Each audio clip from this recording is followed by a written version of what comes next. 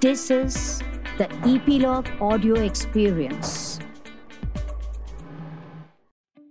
How do PR professionals evolve to actually transforming brands and organizations through stories? How has the role of the modern communications professional evolved in the digital age? Hello and welcome to Voice of Achievers with me, Ashika. We're talking about the evolution of PR, the relevance of communication, and lots more on our episode today. Join me in welcoming Mr. Hemant Gawle.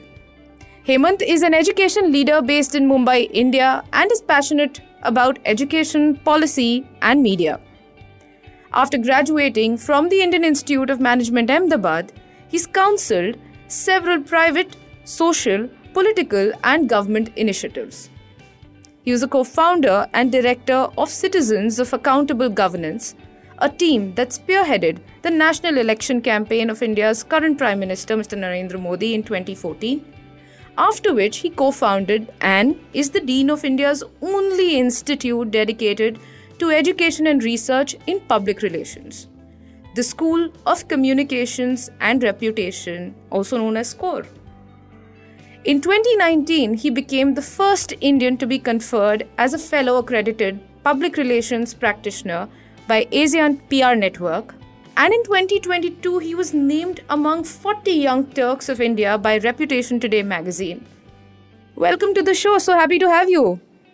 Happy to be here, Yashika, and Voice of Achievers podcast. Thank you for having me.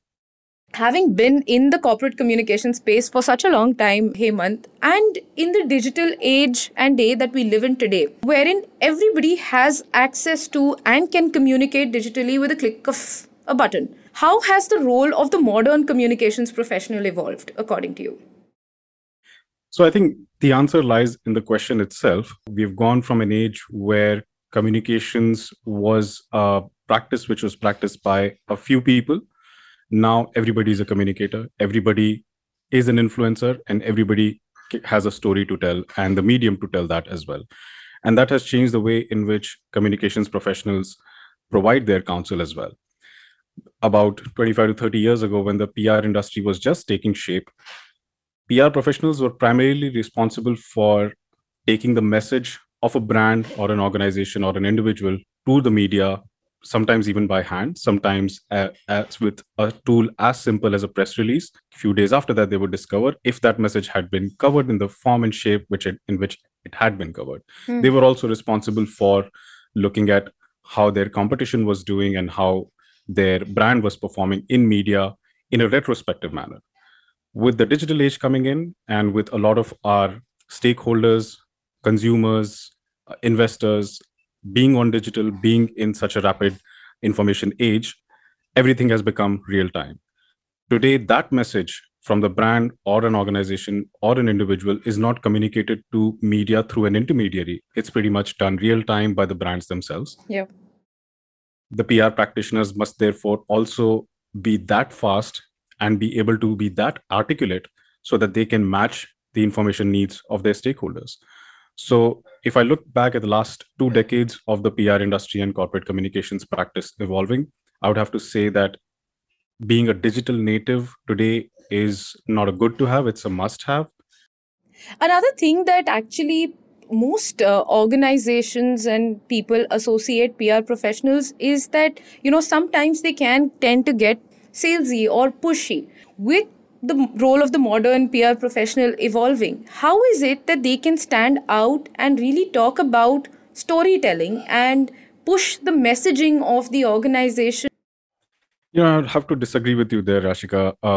I don't imagine, and I've not come across many situations where PR professionals themselves have been very salesy, because pushing a message or even sales-driven objectives are not generally a part of the mandate given to PR consultancies and PR professionals.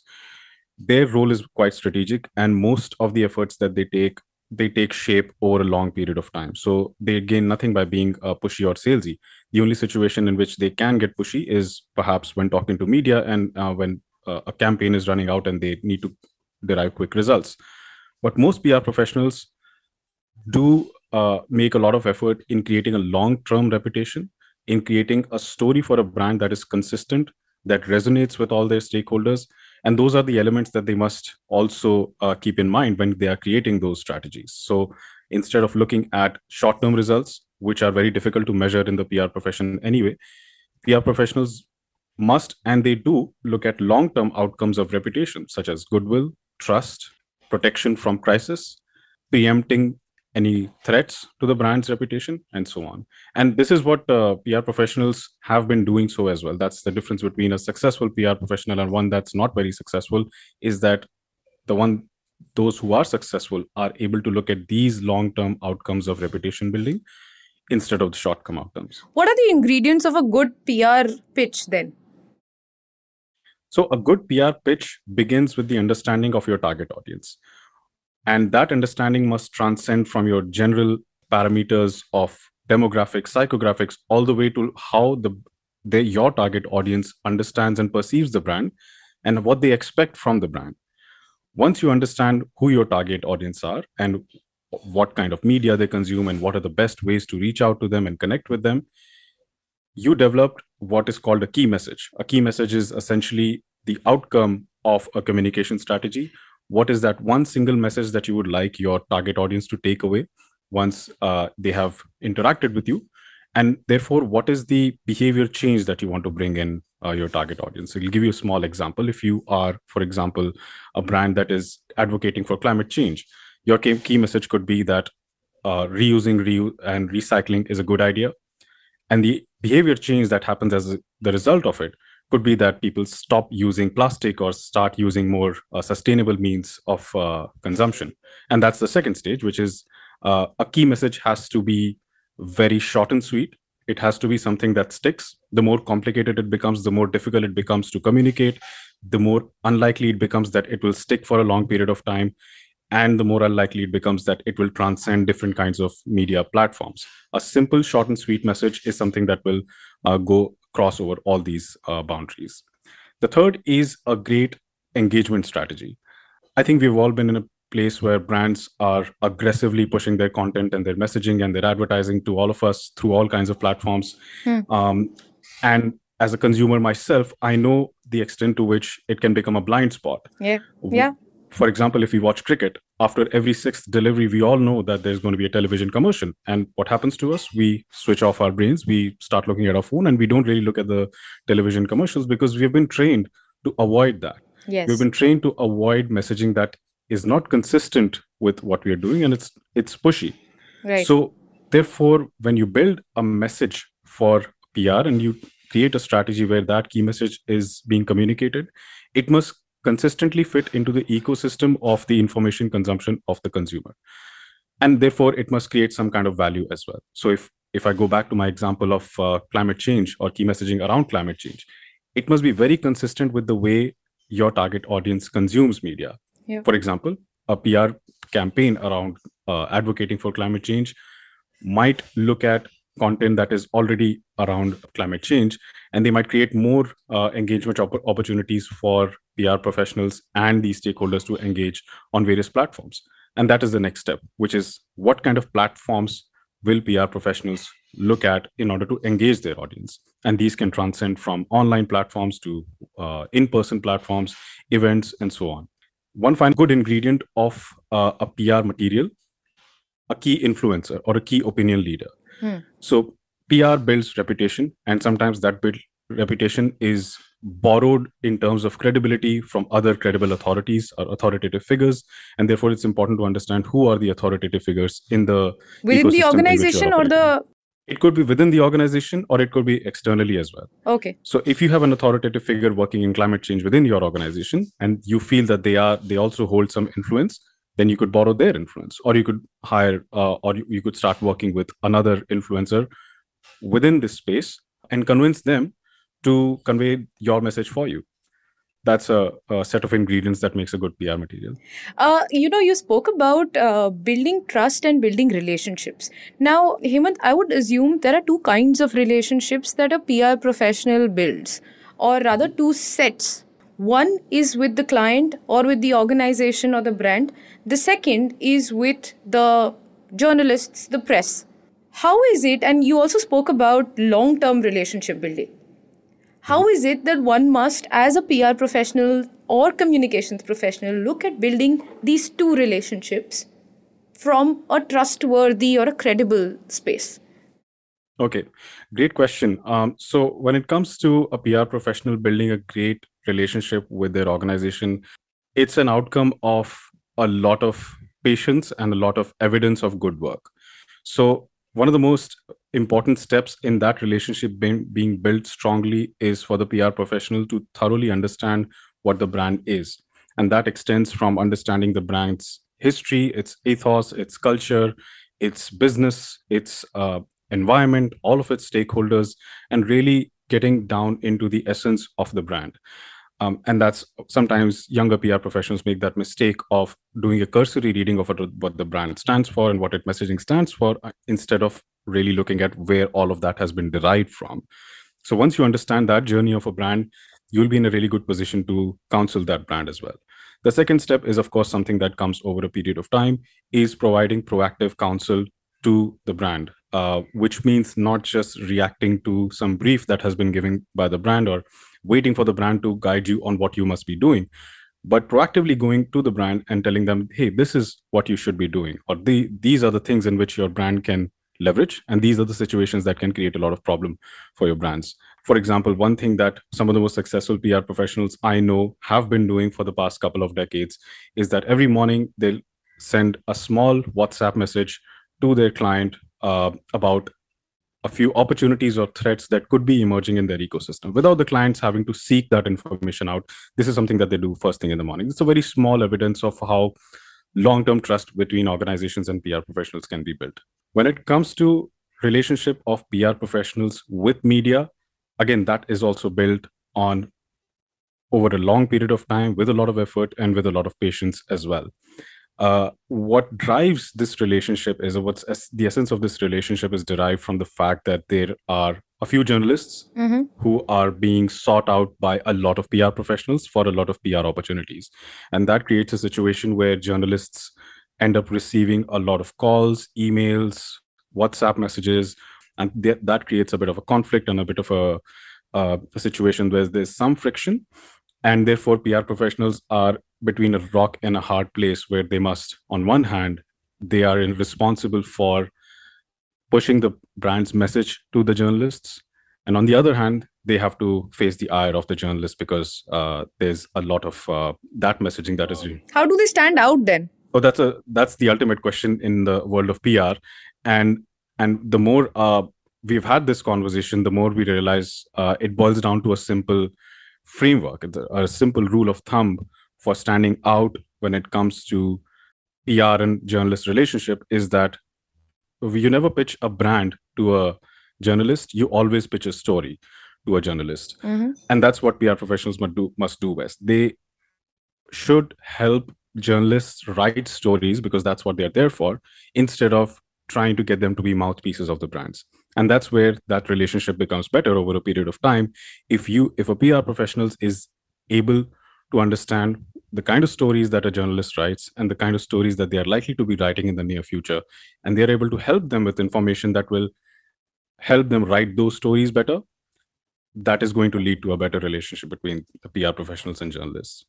I'm going to take a step back. We anyway spoke about how the ingredients of a good PR material when they're pitching to journalists or the press. What is a good pitch, and should actually PR professionals pitch to organizations? That this is what I have for you, and why don't you become my client? Right. I think when you are a client and you're sitting across the table looking at several PR plans pitched by several experienced consultancies, the plans that stand out, the kind of plans that clients really want to work with, are the plans where two things happen. One is that a lot of effort has been put into understanding the brand, and they have managed to understand the brand and its ethos very well. And the second is if they are able to come up with ideas that are out of the ordinary. In some cases, a lot of PR consultancies have a sort of a given template, which they replicate for client after client and pitch after pitch. And a lot of clients are able to see through that template as well. And they also realize that this is not going to make a difference. This will not really truly help us or help us stand out. Whereas every once in a while, PR consultancies will think of one area one way in which they can really make a difference in terms of a unique idea, in terms of a unique perspective, in terms of a unique way of crafting a key message as well. And when they do that, the pitch stand out. So we are at a stage where we have multiple small, medium organizations. We have startups, a plethora of them. What is a good framework for an organization to build their PR strategy? So for small and medium-sized enterprises and startups, one of the most common advice that I give is to not have the wrong expectations from PR. And that's a very common mistakes that small organizations make, is that they expect PR to bring in the kind of results that it typically will not be responsible for. For example, if you are expecting your PR team and your PR strategy to get you business or get you sales, or if aggressive sales is your target, then probably PR is not the strategy that you want to go with. So that's the first step, is really knowing what PR is capable of doing. PR is capable of solving a lot of problems, but in some situations, other media strategies such as advertising or your own strategies are better in developing those results. So if sales or something like that is on your mind, then PR is probably not the first strategy that you should be going with. And PR, the influence of PR begins where these strategies end. So where advertising does not create results, that's where PR starts to create results as well. So in that context, I would suggest small organizations to look at developing some parts of their PR strategies which can be done in-house.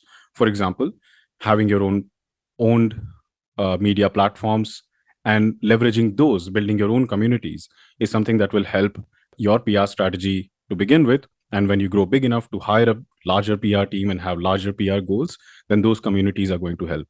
Build your communities, build them on the back of good content, good value add that you can provide to your community, answer questions which your community has, try to address problems that your community and your stakeholders most commonly have that are not being addressed currently. And that is generally what a PR team would do also. But for a small organization, they are in a better position to be able to do that than a PR team.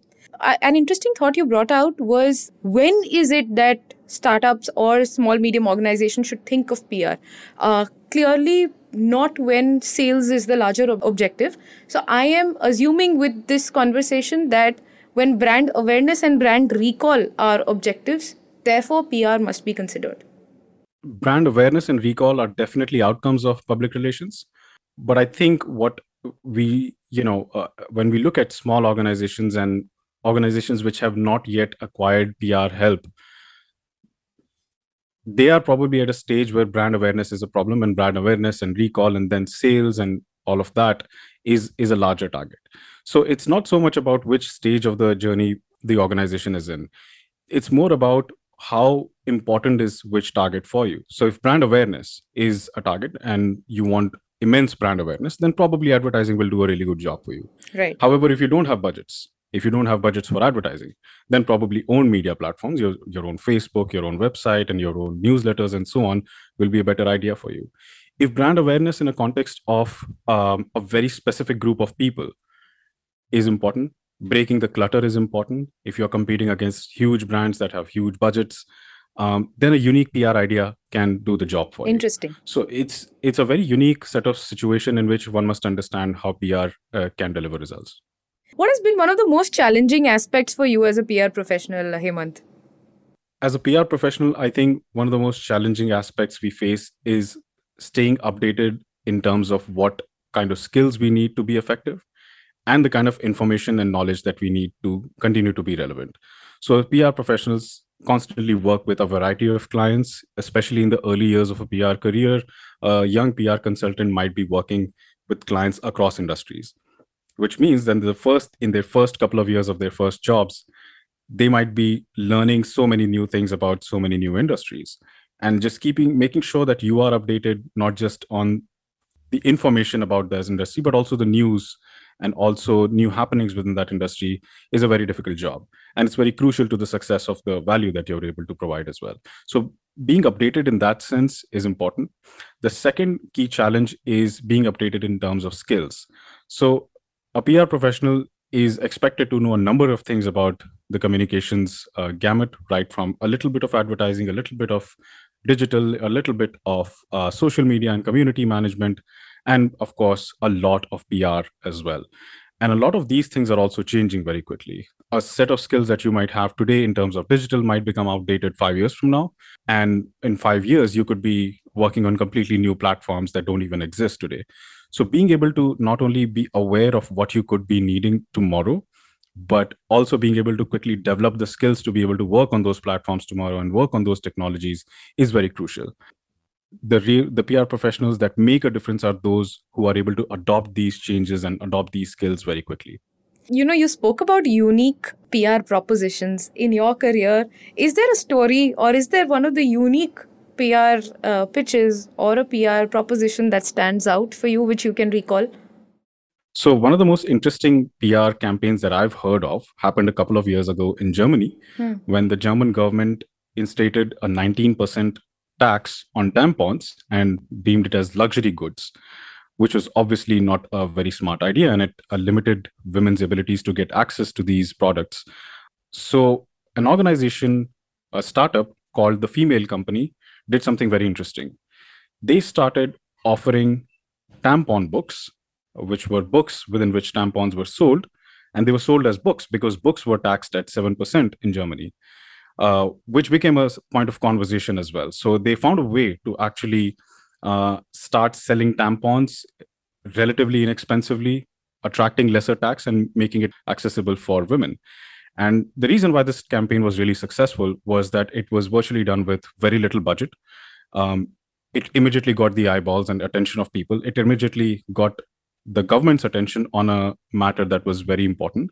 And it was taken up in the parliament in the next available session. And within a year, this tax was rolled back and tampons were not taxed at 19% anymore. And this was a completely PR campaign. The name of the startup was The Female Company. I encourage all our listeners to go to YouTube and check out their campaign video as well. It's very unique, the way in which it worked out. Interesting. What does achievement mean to you, Hemant? For me, achievement is being able to sleep well at night. For me, achievement means that I have done everything that I set out to do. Whether it's success or failure, I have been able to do justice to what I promised myself that I would do. For me, achievement means being able to create positive outcomes around myself, being able to help people around myself, and overall being a positive member of the society. Lovely. Thank you. Thank you for those wonderful nuggets of being a PR professional and of being a better communications professional and your experiences. Thank you so much for being on the show. Lovely having you, Hemant. Thank you for having me, Yashika, and my best wishes to all the listeners. Thanks for tuning in. Feel free to share your thoughts and feedback in the comment section. Do rate us on Apple Podcasts if you liked the episode. Subscribe or hit follow Voice of Achievers on Apple Podcasts, Google Podcasts, Hubhopper, Spotify, JioSaavn, Gaana, or wherever you get your podcasts from. Send us an email on editor@voiceofachievers.com or find us on voiceofachievers.com to share guest suggestions or topics that you'd like us to cover. Don't forget to tune in next week again. Voice of Achievers on Epilogue Media.